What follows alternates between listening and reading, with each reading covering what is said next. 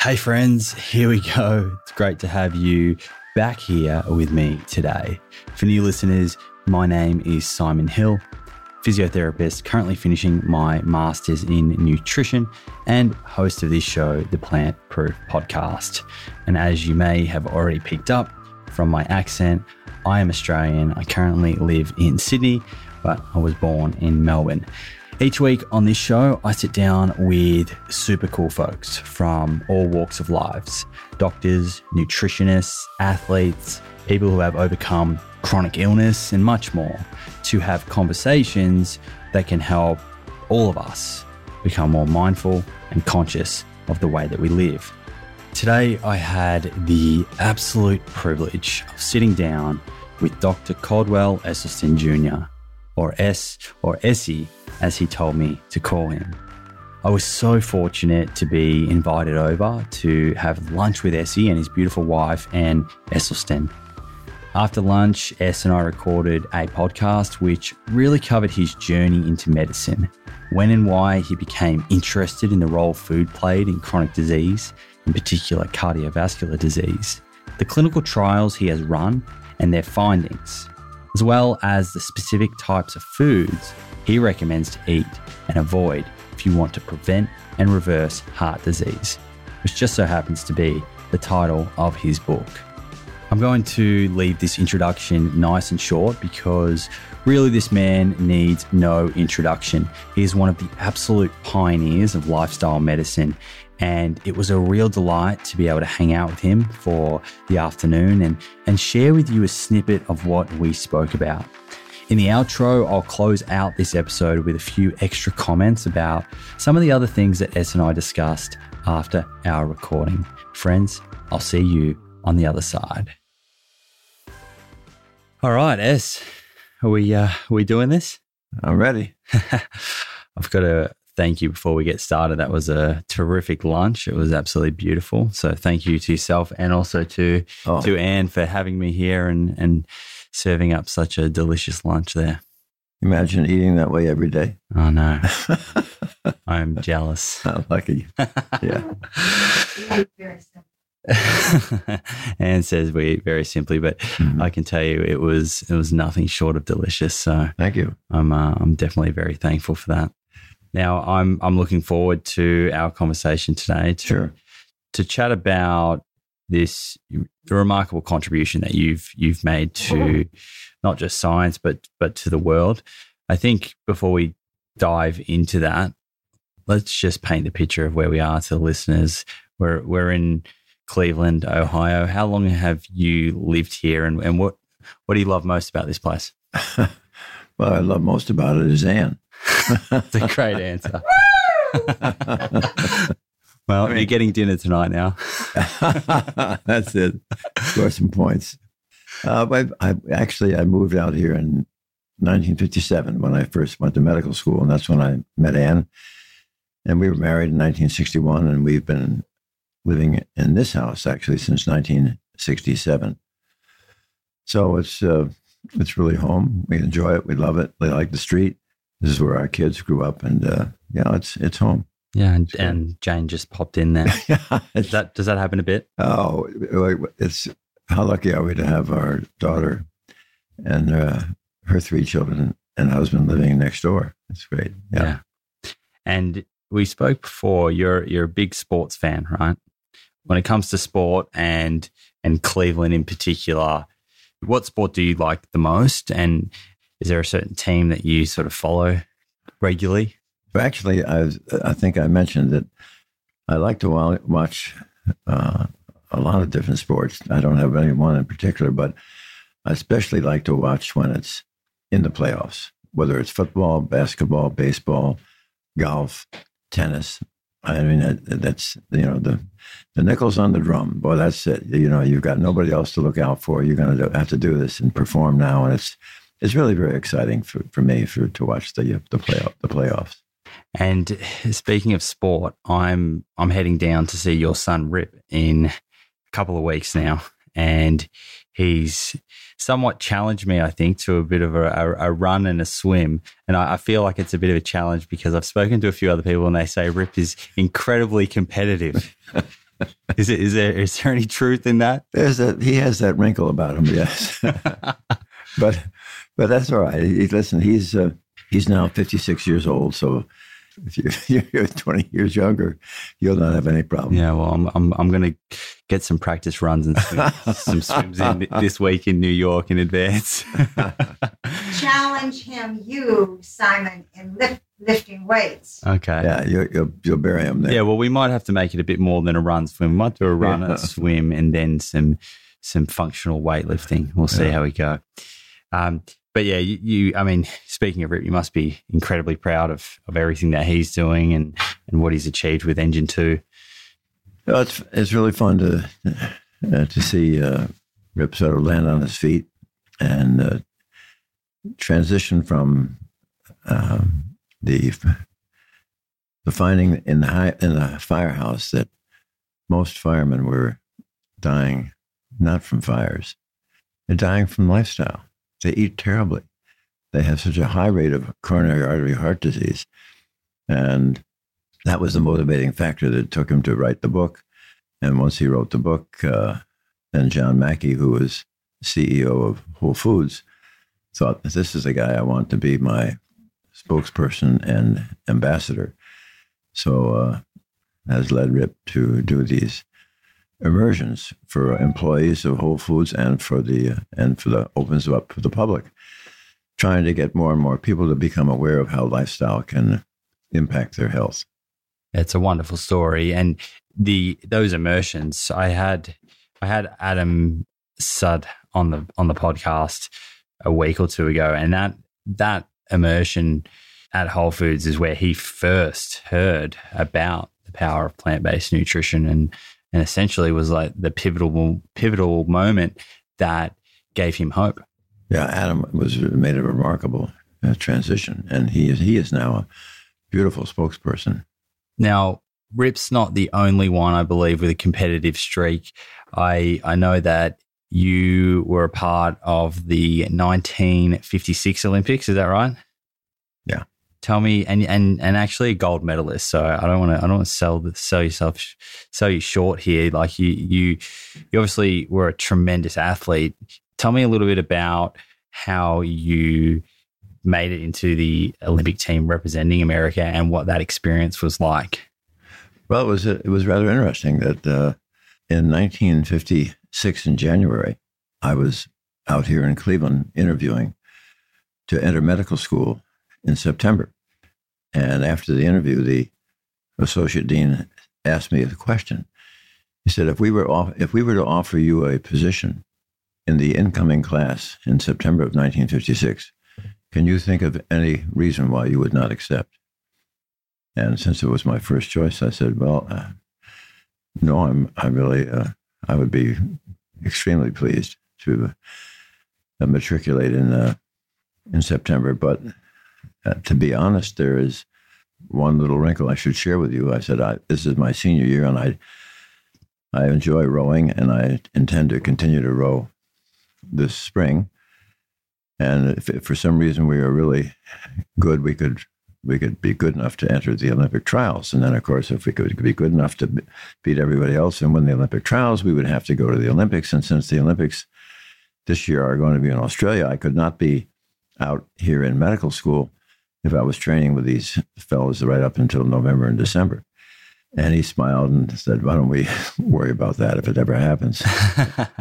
So lo and behold, we had a good crew, and we did enter the Olympic trials. And it was interesting at the Olympic trials, we have a wonderful coach, Jim Rashmet, who we had to go through a number of preliminary heats. While we were out on the water training, a number of the coaches got together and changed the heat that we were in because they said that Yale, our crew, was in a heat that was unfair to the other. It was too easy for Yale. So when we got finished with our training and our coach stepped out of the launch, a reporter came up to him and said, while you were out, Coach Rashmet, while you were out practicing, you know the other coaches changed the heat you were on. What do you have to say about that? And Jim just looked at the reporter and smiled and said, well, we came up here to really beat everybody, and I really don't care much in what order we do it. That's the attitude. So we did win, and then I immediately had to go. We had the summer off. I can't believe we never would have done that in this era, but we had the summer off, and I immediately had to go to Cornell to take organic chemistry, which was a credit that I was still lacking to qualify for medical school. And after I finished that in the August, and suddenly September 1st, we went began seriously training again for Australia through September, October, and then November we took off and went to Hawaii, then from Hawaii to Fiji, and from Fiji to. So that was the route. The route back then. Okay. And then we landed in Melbourne, began our training, and kind of got to know a bunch of the other crews at Ballarat, living in this retired Army barracks, these Quonset huts. What was your first impression like when you landed in Melbourne and Ballarat? I mean, looks like us. Yeah. looks like United States if they talk funny.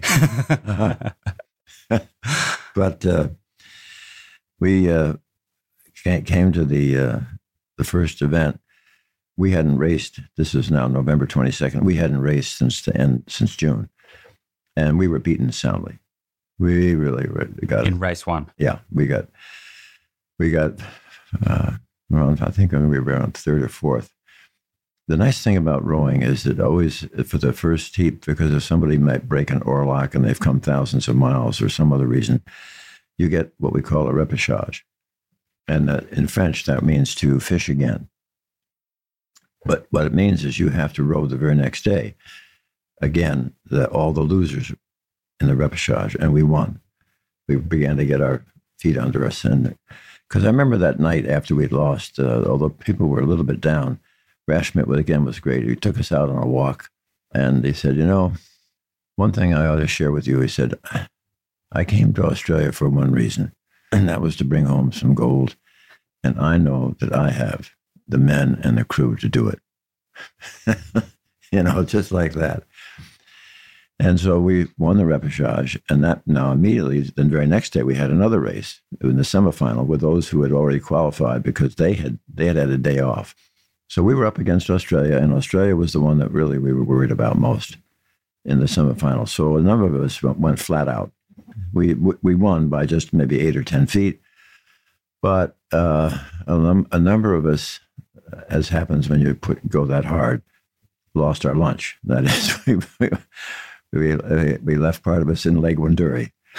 And that was when an Australia reporter almost won the race for us the next day, because we obviously, the first two finishers qualified for the final. And in the final was Australia, the United States, Sweden, and Canada.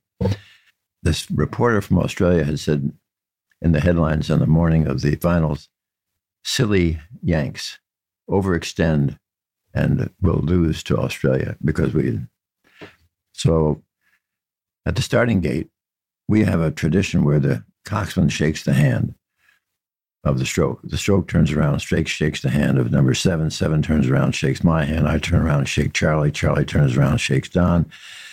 And this brassy Australian 5 guy, actually a nice guy, but he leaned over while we were doing this and said, "I say, Charlie, haven't you met Don yet?"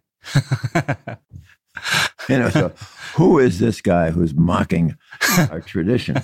So immediately, just before the start, our adrenal gland had a big squeeze, and we dropped off at the start because they always about sprinted us. But at the end of the first quarter mile, we were right there with them. So you knew it was going to be a good race, and we knew this was going to be this could be interesting. And then we began to eke it out. And then our coxswain did some crazy things. He was very foxy. He would say, "Now power 10." Now power 10 is when you really hit it hard. Everybody hits it hard for 10 strokes. And he said, "You got me a man," meaning as in comparison to where we were next to Australia, we had gained a man on them, but that wasn't the truth. We had gained 2 men, but he only told us we gotten 1 man. Keep you on your toes. And that he did that a couple other times. And then finally, to really set it home, he said, "I want 20 for Jim," our coach. 20 for Jim. 20. We went, all right, we can find 20. So we did. And by that time, nobody's allowed to look out, but some of the people did. I never looked out of the boat. My timing was right off the neck of Rusty. And, you could tell from the noises that we were doing all right. And then I suppose a little bit less, maybe than 200 or 300 meters ago, Beckleen, our coxswain, began to yell out. He said, "You're going to win it. You're going to win it." And that was enough to. What did that feel like? There's nothing quite like it. It's indescribable, especially when you're doing it as a team. And these are eight guys that you live with for very close for so long. And since then, we used to have our reunions every 5 years. But now, since a number of people have gone to the big meadow in the sky, we're now down to 3. But we've been having our reunions at our farm in upstate New York for the last 12 years, which is really a wonderful opportunity to continue. But the bonding is pretty powerful. And is it something that do you think about it regularly? Like just in your everyday life? Do you often no, absolutely no. There's too many other things going on, but it comes up not infrequently. Yeah. So you went to Yale. Let's come back to that. But before university, what was life like for you growing up as a kid? Where were you? Well, I was on the farm. I grew up on the farm and helped out with all the farm chores, the tractors and the haying and so forth. We don't have any cattle or any livestock on the farm now, but at that point when I was growing up, I had no idea that the products that we were producing of dairy and meat were harming people's health. But then I did go away to a preparatory school before going to Yale at Deerfield Academy. Again, it was an opportunity to meet some absolutely wonderful young men who have remained friends. Now that we're getting a little bit more senior, the sad part of it is that you see these friends dropping off. Yeah. You said you didn't really, I guess, understand the health effects that some of these foods that came from farming were having on humans, right? And you also spoke to the point of losing some of your lunch during that race, right? What was your typical diet like? It's just meat and potatoes and gravy and vegetables and salads and all the things that we were told were pretty standard stuff. Oh yeah. And then what was your inspiration to want to go and learn medicine and become a doctor? Well, my dad actually had been a general surgeon, and he had a wonderful sense of commitment to the profession and to the patients. And I had a great admiration for my father from that particular standpoint. And it was, you could just see a great sense of reward when you were doing something to help the health or the well-being of somebody else. And it was quite possible to do that without money or without anything else, just with knowledge, information, and a lifestyle. But that wasn't when I went into nutrition. That didn't happen until I was almost about 10 or 12 years into my life as a surgeon, because as my surgical responsibility, I was chairman of the breast cancer task force, and it was probably that more than anything else that got me curious, because for no matter how many women I was doing breast surgery, I was doing absolutely nothing for the next unsuspecting victim. And that led me to a bit of global research. And it was quite striking that breast cancer rates in other cultures were significantly, sometimes 10, 12, 50, 40 times less than the United States. What's going on here? For instance, if that's in Kenya, if you looked at rural Japan in the 1950s, breast cancer was very infrequently identified. And yet, as soon as the Japanese women would migrate to the United States, but the second and third generation, they now had the same rate of breast cancer as their Caucasian counterpart. And if you looked at Japan in the 1958, how many autopsy-proven deaths were there from cancer of the prostate? Entire nation. 18. One of the most mind-boggling public health figures I think I've ever encountered. by 1978, 20 years later, they were up to 137, which still pales in comparison to the 28,000 who will die this year from prostate cancer in this country. So, and at that time, because this is before the internet, right? How are you accessing this research, and how were you able to look into the findings of these studies from overseas? You just got to go through the library and look up things under the area that you're curious about. But after the interest in what was going on in Japan and the prostate, it dawned on me that maybe there would be a bigger bang for the buck. If we could look at the leading killer of women and men in Western civilization, which was coronary artery heart disease, because I guess the dream was if we could get people to eat to save their heart, they would also lessen the likelihood of having the common Western cancers of breast, prostate, colon, and even perhaps pancreatic. So that's how that got going. And then I felt that I had to do this study. And I've wondered if I could get a number of patients who were seriously ill with heart disease and get them to eat plant-based nutrition, see if we couldn't halt their disease progression, maybe get some reversal, because that had been shown in animal studies. And that began in 1985 when I went to the Department of Cardiology, asked for about 24 patients. By this time, Ann and I had tried this for close to a year, and we saw our own numbers remarkably improve. When you say your own numbers, like cholesterol. Cholesterol, exactly. And this is the start of what we now know as the Cleveland Nutritional Trial. Is that? I don't know what it was ever called. Cleveland Clinic Nutritional Trial, or? It was really these 24 patients. They had either failed their first or second bypass. They had failed their first or second angioplasty. They were too sick for these procedures, or they had refused. There were 5 who were told by their expert cardiologists they wouldn't live out the year. Those 5 made it all beyond 20 years. And it was really quite striking to see what was happening to these patients fairly promptly, because my concern was that since I was not a trained psychologist, the biggest hurdle I felt would be compliance, because I was asking these people to make a really very significant lifestyle change. Change their behaviors. And I decided to use for that study the same mantra that I had been using for my cancer patients, which is something I had learned some years ago from a wonderful West Coast surgeon by the name of Bert Dunphy. And Bert used to say that patients with cancer are not afraid to suffer. And patients with cancer are not afraid to die. But patients with cancer are afraid of being abandoned by their family or by their physician. So for the first 5 years of the study, I saw these patients every 2 weeks in the office, went over every morsel they ate, checked their weight, their blood pressure, and their cholesterol. At the end of 5 years, I got more courageous and I stretched it out to once a month. And then at the end of 10 years, they were now pretty well on autopilot. So I stretched it out to quarterly.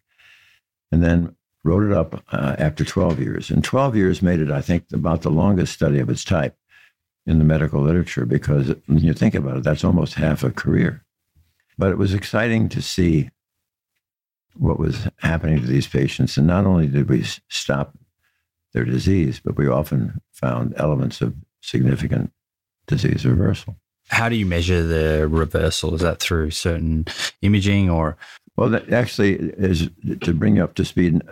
Then the way we were measuring it was actually when they had follow-up angiograms. But there are probably about 8 ways you can measure reversal. 1, the angiogram we talked about. 2, they can repeat their stress test. You can see reversal with that. You can see a reversal with what we call a PET scan. A PET scan will show the areas of the heart muscle that are being well perfused at baseline, and then a patch where perhaps it's poorly perfused. You repeat that. In our case, we found that we can repeat it in 3 and 6 weeks and show now new perfusion in that previously poorly perfused area in as short a time. That's quick. As 3 to 6 weeks. And it's exciting, and it coincides as the patients lose their angina or their chest pain often with that. So you can measure with ultrasound of the carotid artery. You can show reversal. You can show reversal with measuring pulse volume of the extremity. You can show reversal with the symptoms of angina, claudication, and erectile dysfunction.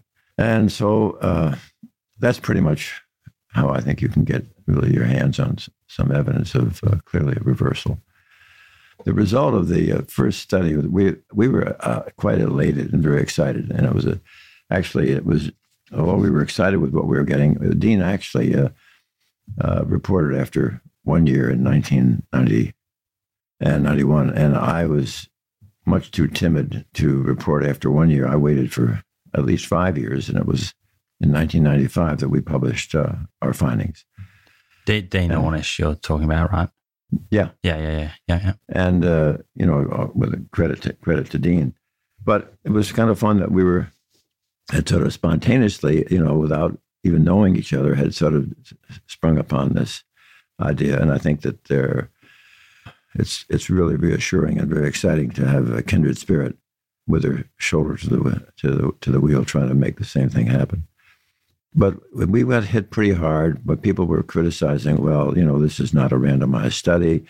This is a study that is small, and what makes you think you can take a larger group, get them to do it with a strict extreme diet, and get similar results?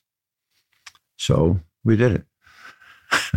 This time, 200 patients, 2 were lost to follow-up, so 198. Of that 198, 177, 89.3, almost 90% adhered close to 4 years to our program. And we got really, again, very exciting results. We had one patient in the compliant group who had a small stroke while in China, misbehaving, but there were no heart attacks and no deaths in that group during that time period. And so by having some compliant and non-compliant, it's almost essentially like a randomized control, and to a point where you can compare people that didn't do the lifestyle. Well, the bigger picture I think to look at is, I think it was Freiman who won a Nobel Prize for physics, who said the scientific method is pretty straightforward. You propose a theory, A. Next, you do the experiment. And the experiment is either right or it's wrong.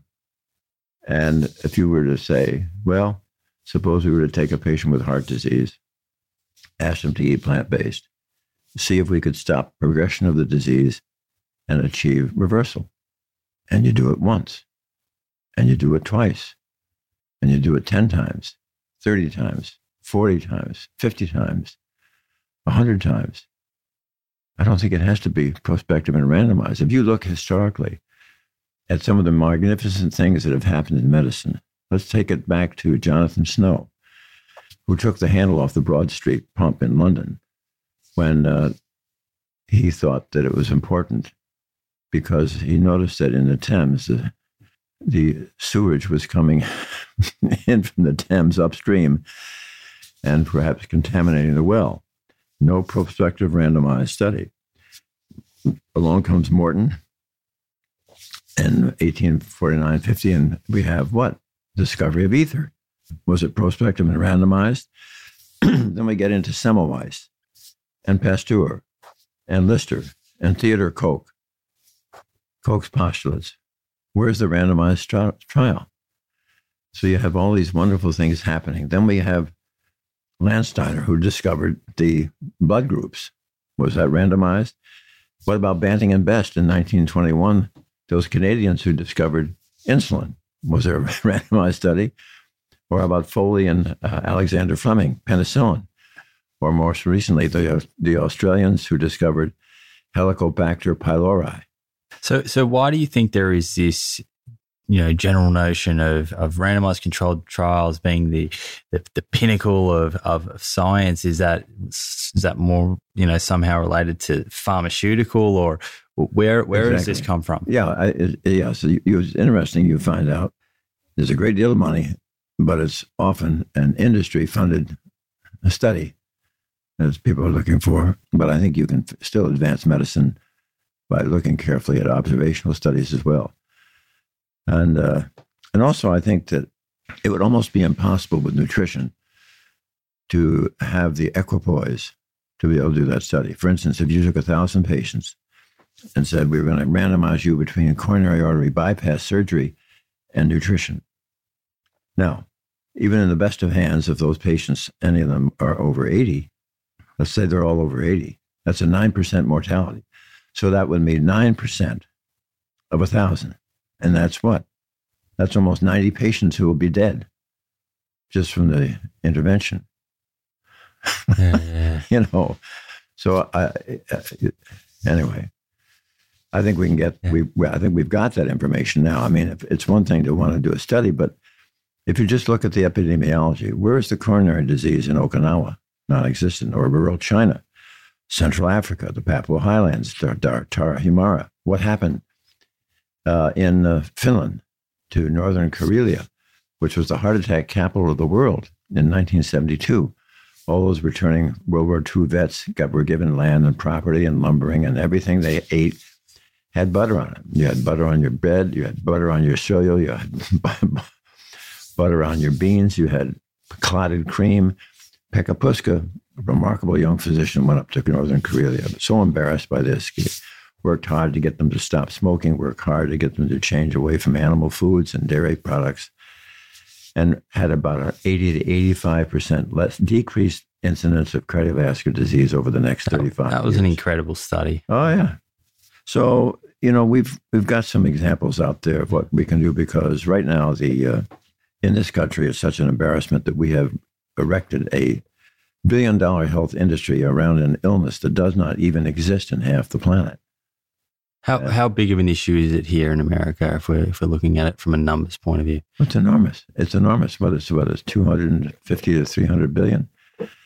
Yeah, it's 45% of Medicare is cardiology. And what is cardiology? Sadly, today, cardiology is in a real challenge because they are not treating the causation of the illness. And really, since the days of Hippocrates, there's been a basic covenant of trust that whenever possible, the caregiver will share with the patient what is the causation of the illness.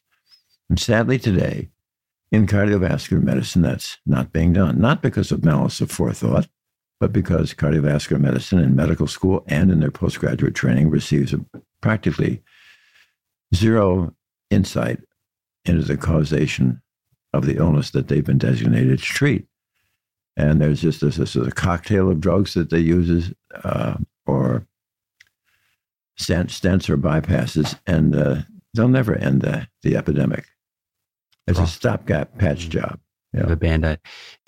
And I want to jump into the underlying causation, the pathology in a minute, but back to your trial, right? These 198 patients, majority of them were able to adhere to this diet, which, as you were saying, others were saying is extreme, and people may not be able to sustain a diet like that. A couple of questions on that. What were the actual tangible differences that you noticed between those who adhered and those that didn't in terms of health outcomes?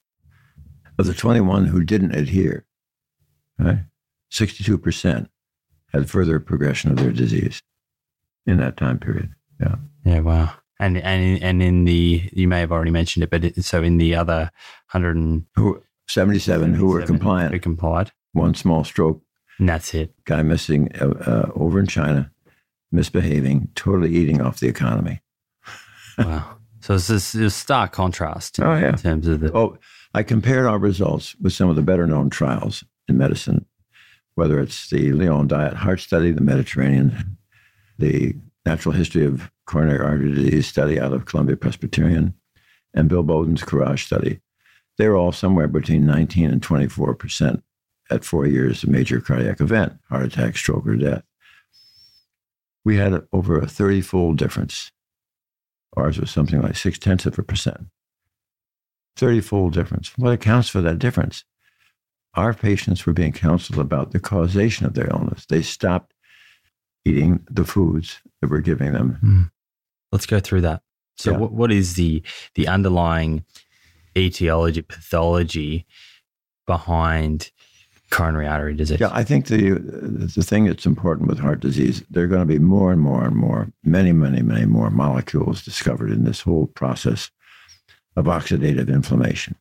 But let's really try to keep it simple, because I think that's important and it doesn't lose anything in the translation. The area where all experts would agree that where this disease has its inception, its onset, its beginning, is when we progressively injure the life jacket and the guardian of our blood vessel, which happens to be that delicate innermost lining, the endothelium.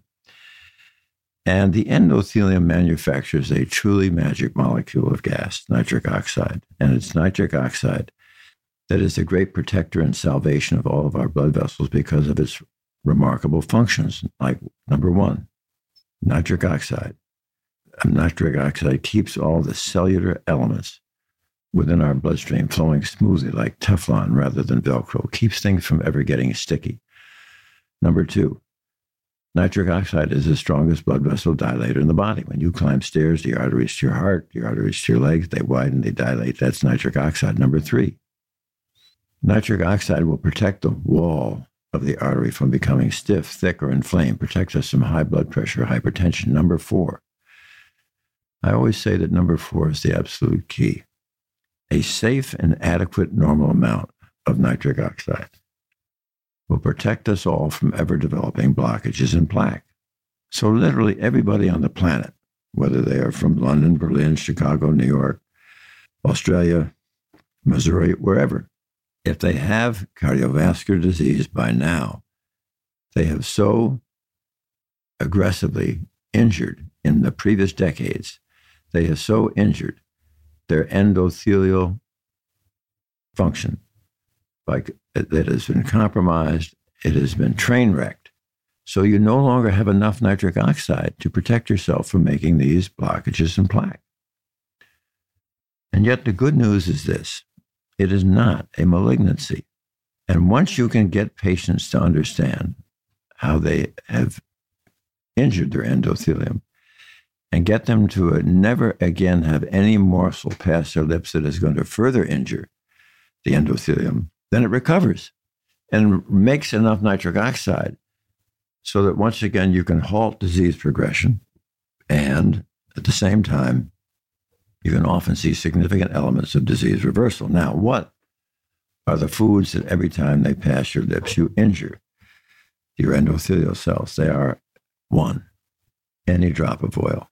Olive oil, corn oil, soybean oil, safflower oil, sunflower oil, coconut oil, palm oil, oil in a cracker, oil in a piece of bread, oil in a salad dressing. Oil injures endothelial cells, as does anything with a mother or a face: meat, fish, chicken, fowl, turkey, and eggs, and anything that is dairy: milk, cream, butter, cheese, ice cream, and yogurt, and sugary drinks, Diet Colas, Pepsis, and Coke, or sugary foods: cakes, pies, cookies, stevia, agave, excesses of maple syrup, molasses, and honey.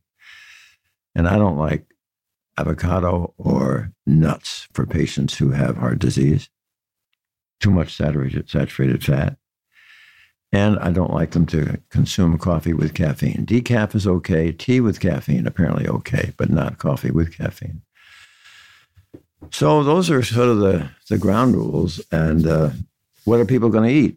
Well, you're going to eat all these marvelous whole grains for your cereal, bread, pasta, rolls, and bagels, 101 different types of legumes, lentils, and beans, all these marvelous red, yellow, and green leafy vegetables, sweet potatoes, white potatoes, and some fruit. Now, for the last 7 years, we've added something else that I think is very powerful. If I can ask the patient to imagine shrinking their head to a size that you could crawl inside the artery, you would see that plaque is an absolute cauldron of oxidative inflammation. So we need antioxidants, but no, do not go down to the health food store and buy a jug of pills that says antioxidant, because it doesn't work and it's going to be harmful. I need you to get your antioxidants from food. Fair enough. What food? Food that is high in what we call ORAC value, ORAC, oxygen radical absorptive capacity. Like, for example, if you're having raspberries, blueberries, strawberries, and blackberries on your morning oat cereal, that's a terrific start. However, nothing can trump the antioxidant value of green leafy vegetables. So I need you to chew, not smoothies, not juicing. I need you to chew 6 times a day a green leafy vegetable that is approximately the size of your fist after it has first been boiled in water, 5.5 to 6 minutes, so it's now nice and tender. And then you must anoint it. You must anoint it with several drops of a delightful balsamic vinegar. Why? Because the balsamic vinegar has acetic acid. The acetic acid restores the nitric oxide synthase enzyme contained within the endothelial cell responsible for making nitric oxide. So you're going to chew this alongside your breakfast cereal, again as a mid-morning snack, again with your luncheon sandwich. That's 3, mid-afternoon, 4, dinner time, 5. God, I adore it when you have that evening snack of kale at 6. Well, we had some before, right? And so what are the greens that I'm talking about? They are bok choy, Swiss chard, kale, collard green, beet greens, mustard green, turnip greens, napa cabbage, Brussels sprouts, broccoli, cauliflower, cilantro, parsley, spinach, and arugula, and asparagus. And the top 5 are kale, Swiss chard, spinach, arugula, and beet greens. Now, there are 2 other functions that the greens do. 1, they stimulate your bone marrow to produce more endothelial progenitor cells, which are what? They replace our worn-out, senescent, injured endothelial cells. And number 3, when you are chewing that green, you are chewing a nitrate. As you chew the nitrate in your mouth, it is going to mix with the facultative anaerobic bacteria that reside in the crypts and grooves of your tongue. Those bacteria will reduce the nitrate you are chewing in your mouth now to a nitrite. When you swallow the nitrite, it is further reduced by your gastric acid to more nitric oxide. So you're really getting a tremendous bonus of restoring. So that's why you have to chew it rather than having it into a smoothie. Absolutely. Yes. Okay. Absolutely. And the boiling, the boiling part, right? Yeah, but I can't ask people to eat turnip greens raw. Yeah. So, but boiling is the best way to cook them? Probably. Yeah. 5.5, 6 minutes, sure. Okay. And from your experience, right, one of the things that you said earlier was people suggesting that this type of diet for patients may be seen as extreme and hard to adhere to. Clinically in your trial, and I mean, we were talking earlier, you're still seeing patients now. How are you finding their willingness to accept these changes? It's not that the message is wrong, that people complain or will say, other physicians will say, I don't know how you get 90% compliance. He said, I can't get patients to do this. And I say, well, how much time do you spend with them? Oh, well, Dr. Esselstyn, you have to understand that I'm a very busy clinician. I said maybe 12 or 15 minutes. I said, if you think you're going to change somebody's lifestyle in 12 or 15 minutes, you have been smoking something. That's not going to happen. Well, I mean is that a big problem with the system? Because a lot of doctors probably only have 15-minute. They have they'll do what my friend Osfeld. When Osfeld came out to find out what we were doing here 7 or 8 years ago, he went back and took the whole thing full line and sinker. He didn't make a 10-minute, 15-minute visit. He sees the patients all Saturday morning. I happen to do it on Fridays, but if you're a busy clinician, take off Wednesday afternoon, make that the time that you want to spend with your patients who need this message, or send them to us. But lifestyle, the reason that you're going to succeed is if you show a patient respect. And the only way that I know to show a patient respect is to give them my time. So we give them 6 hours. We do this in a group, usually between 12 and 14. Always with their significant other or spouse in attendance. That if you're going to make this kind of lifestyle change and you try to do it without the spouse, it's going to be really challenging. Both parties have to know the science and the justification behind it. And the other thing, my secretary, for instance, will give me a list of who's coming 10 days or 2 weeks beforehand. And I'm old-fashioned enough that I insist on calling every one of those people myself so that I can get my arms around their story before they come to our seminar. And at the same time, they have an opportunity to ask questions of me, so that when coming to the seminar, we have a strong platform from which we can all move forward. And we know how we now have already established a relationship. I do have a little fun with them when we come to the endothelial cell, because I spend about an hour or an hour and a half on the endothelial cell and its relationship to their disease and nitric oxide. And obviously, by the end of that hour and a half, they now know damn well that the reason that they had their heart disease and a heart attack is because they had destroyed their endothelial capacity to make nitric oxide. So you can say to them, look, how many of you are going to continue to go out and eat? Fine. Well, if you're going to eat out, there are 4 reasons to eat out. 1 is you don't do the cooking. 2, you don't do the dishes. 3 is the ambiance. 4 is the companionship. But you never, ever go out to eat to further destroy endothelial cells. And when you tell the waiter or the waitress you're deathly allergic to a drop of oil and they struggle on the menu, they can't find it, you say, I'd like to see the chef. Chef comes out, you say, I can't have oil, can't have sugar, can't have dairy, can't have meat. And the chef will smile and say, I'll be back in 23 minutes with your evening. Here comes beans and rice or a baked potato with vegetables. It can be done, but you cannot ever further destroy your endothelial cell. So that's the first hour. You really drill home that message. Oh, yeah. And what's the rest of that 6-hour session look like?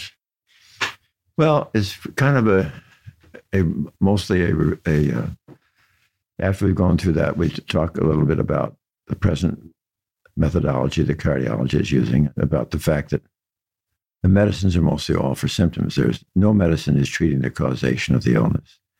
The stents don't treat the causation of the illness.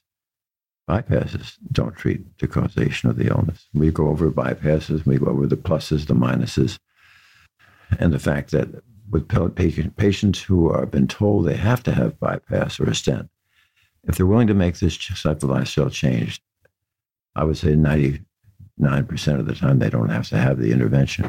Yeah, don't have. Wow, that's incredible. Oh yeah, that's not necessary. You're treating the causation of the. Because I can. That's so exciting when you deal with patients with angina, because many of them have had it for months and years, and suddenly it starts to go away. Within 4 to 6, 8, 10 days, it's markedly diminished or it's gone. And they say, "Oh my God!" Now you've absolutely got them hooked. Yeah. That's super motivating. I can. Oh yeah. Oh, it's great. And the other, you asked what we do there, and also I go into the history of how these things were developed, and we go over the epidemiology of the disease, and we see what happens in other areas where people are eating plant-based. I go into in some depth into the 2 studies. Then we have this delightful plant-based luncheon, and we always have several local or regional participants who've had a previous successful experience who have become very articulate in sharing their story. And it is so powerful. After I give the science, and then Anne has an hour and a quarter going over the food, then we have lunch, and then come our speakers. And it's so nice for them to see the science, see the practicality, and then suddenly say, my God, it actually works. And I can imagine that Anne makes the food component pretty fun. Oh, yeah, absolutely. Now, outside of the food, do you touch on other aspects of lifestyle, things like stress or exercise? Are these important parts of reducing one's risk of cardiovascular? I do not spend a lot of time on stress. I've not seen that hold us up any from getting results. I think it's a bonus, and if people want to relax or meditate, we certainly encourage that, but it's not an integral part of the program. Exercise does get some mention, especially when it comes to avoiding sarcopenia, and also in terms of the ability to avoid cerebral atrophy. You don't want, you can grow as you get older with exercise. You can grow two parts of the brain: the hippocampus, memory, frontal lobe, executive functioning. I guess that's why I keep riding the bike. Hey, you were talking about that before. You went out. How far did you ride this morning? 10 miles. 10 miles. But much of it is in the hills. So I get my pulse and respirations get into the red zone. Okay. Now, you mentioned the blue zones before, right? No, I didn't. You didn't mention the blue zones? No. No, you mentioned Okinawa. I did. Yeah. You didn't mention blue zones. Was that on purpose? I think the blue zones is interesting. Tell me what you think about that. I'm not sure all the data are in. I mean, in the blue zones, there are people who are having heart attacks, right? Not as much, not as few. I think that the message, there as much in the message of the blue zones, it can be positive, but eating plant-based and I think is strong, and exercising right up until your senior years is important. Well, I mean, the only blue zone, I guess, which has kind of been validated to some extent with the data, which is coming out slowly, is the Loma Linda population, which has people in it that do eat a plant-based diet. But the other four areas, to my knowledge, haven't been validated yet in terms of like actual big studies with data. I don't like to denigrate other people's studies, so but I think it's an interesting observational study. Yeah, and I mean, maybe something else will come of it in the future. Yeah.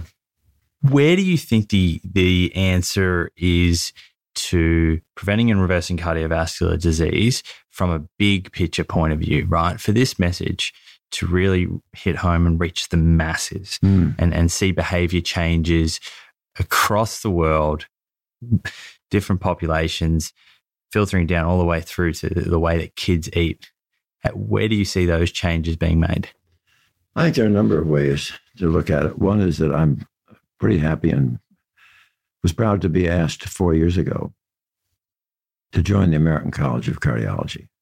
Kind of unusual for a retired general surgeon to be. But they wanted me to be part of their nutrition committee, which I've done. I've been very happy to help. And one of the things the nutrition committee has spelled out in spades is how poorly educated cardiologists are about nutrition. And that's going to be a tough one. Even on the committee, it's acknowledged that it's a tough sell. And let's be honest about it. What's your income when you do a stent versus when you talk about Brussels sprouts and broccoli? What's the motivation? So it's tight. Really got some hurdles to it. But what will happen, I think, eventually is the science will absolutely prevail. And when these organizations will really begin to have, what do you know about any diet that the American Heart Association has or the American College of Cardiology? What do you know about any diet that they have recommended that can halt and reverse heart disease? Have you ever heard of it? No. Isn't that a bit of a problem or a mistake? Why should you have these leading organizations? Do you ever see who's funding them? It always seems to come down to money.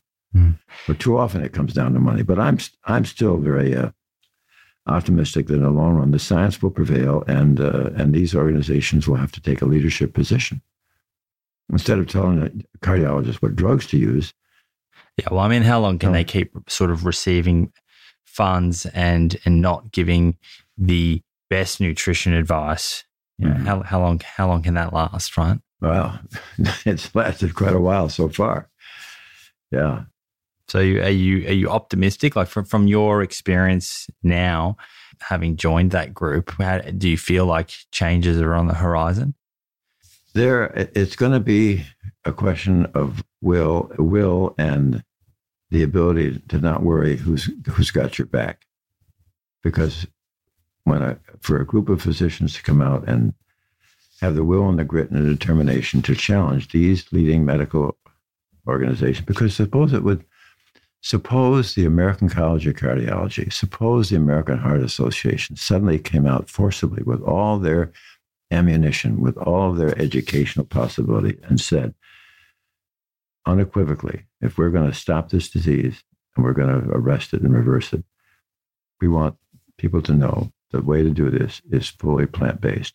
Can you imagine what the meat industry and the dairy industry and the oil industry and the nut industry are going to say? So it's well, they're not going to be happy, but they've had a good run. Yeah, they've had a good run. So we'll see what happens.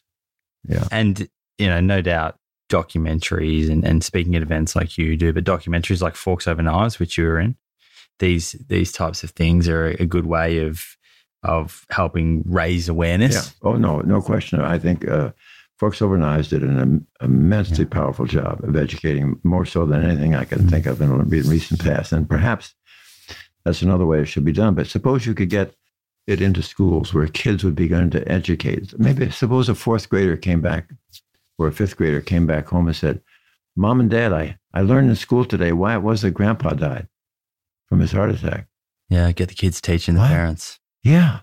Yeah, the ground up. I actually had dinner with Brian Wendell, producer of Forks Over Knives, the other night. Oh, yeah. A couple nights ago. He spoke very fondly about you. I said that was coming here. Do you ever stop and think about the effect that your work and everything that your family is doing and has had on human health and planetary health and I guess the legacy that you're creating and will one day leave? You don't ever think about it. You just think about the next day, what's on the platter, what you're going to be doing, and if it includes another presentation or if another article, whatever, you aren't writing them, always you're not writing with a legacy in mind. You're writing with the immediacy of how we can get this accomplished. For instance, I never thought I'd be still trying to write a science paper at my age, but I just submitted an article to the International Journal of Disease Reversal and Prevention and the title of the paper was, Is Oil Healthy? And it was published. Wow. When was that published? I think 2 months ago. 2 months ago. And you say at this age, how old are you now? 85. Okay. You still got a few more papers in you. I expect at least a few more. Yeah. Well, Dr. Esselstyn, Essie, it's been an absolute delight talking to you today. I feel so privileged to be here. So thank you very much for inviting me into your home. Thank you to Anne as well. I really believe that your scientific discoveries and your overall contribution to lifestyle medicine are something that people will be talking about for as long as humans exist. And on a deeper level, because sometimes we can get lost in the minutiae of a study, your findings have handed the power back to the people. Something that I think is so, so profound and so empowering. We can really take control of our health, and it starts with the food that's on our plate. So thank you for all that you've done, all that you continue to do, and all that you stand for. Any final words before we close this one out? If I were to summarize why it's been, I just figured out the other day, it's been, next year it'll be 20 years since I've retired from surgery.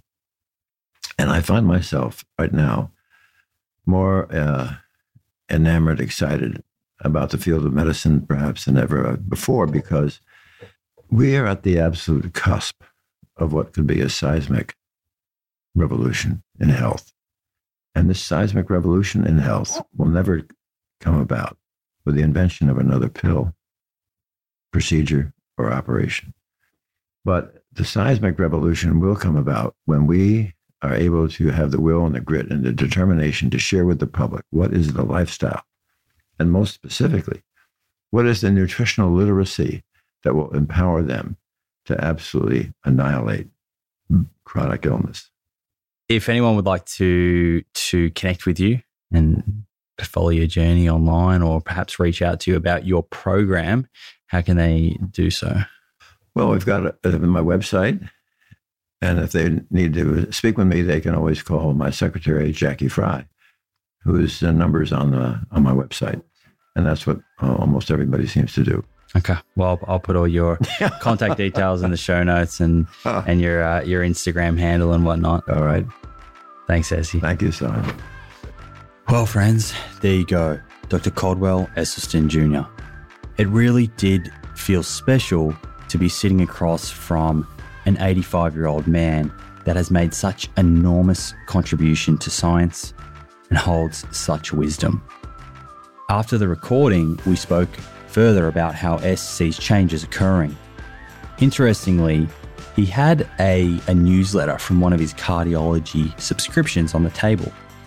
He picked it up and said, "Simon, see this here? This is the problem." He opened it up and pointed to a section on the left-hand side that said, "Lifestyle recommendations," and pointed to a single line that advised for patients to eat a healthier diet. What on earth does that mean? It's terribly challenging and frustrating when associations or newsletters like these use throwaway lines. Even at the end of scientific papers, you often see the vague conclusion of lifestyle modifications, including diet, would be recommended. Nobody knows what that means. It's too vague. We have the science to show what a healthy diet looks like. For the number one cause of death, which just happens to be the same diet that significantly reduces one's chance of developing type 2 diabetes, obesity, hypertension, many cancers, and other chronic illnesses. So if you're wondering why meat, yogurt, and cheese is often on these associations' websites in their recommended eating section, that's why. As long as the major health associations are being funded by animal agriculture and pharmaceutical bodies, such recommendations will not happen. It's as simple as that. Luckily, we have some podcasts, books, and other media now that are not accepting money from animal agriculture. And as a result, you can see the trend. These industries are mostly in decline. Investors are jumping off and looking to plant-based and sustainability-focused companies to invest in. This is where it comes back to voting with your dollar. If you keep supporting plant-based foods, you are indirectly helping to decrease the power that animal ag have. And although it's sad for farmers, you're supporting a food system that is better for our planet, animal welfare, and biodiversity. And I truly hope those farmers can pivot and be financially successful using a more sustainable method of farming. Hopefully one day we can get to a point where all of the large health associations are independently funded with zero industry funding. So their advice is 100% evidence-based and has the public's health as their most important interest. We also spoke about the low-carb diets, and Essie sort of shrugged his shoulders and said calmly, "Simon, they've never, ever been shown to prevent or reverse heart disease, our number one cause of death, and that's a fact." Finally, I asked Essie if funding was no issue, what type of study would he run? This was his response. "If I had unlimited funds, I would have the most powerful, persuasive, and genuine to be believed personalities on round-the-clock television, radio, and internet presentations that will clarify without any doubt the ability of whole food, plant-based nutrition to eliminate chronic illness." Essentially, Essie is adamant there is enough science and ultimately one more study isn't going to make a difference. It's about getting the message out there in the mainstream to compete with the mainstream media adverts that many industries are paying for in order to create confusion and stop behavioural change. Friends, I hope you took something out of this episode. Pretty special one. As most of you know, my book is coming out in 2020, and I certainly do talk about Essie's work in it, so it was great to be able to spend some time with him. If you enjoyed this episode, both myself and Essie would love to hear from you. Please share your feedback on social media and tag us or send us a direct message. Finally, if you haven't left a review for the show on iTunes and have a spare minute, it would be greatly appreciated. That's it for today, friends. I'll catch you in the next episode.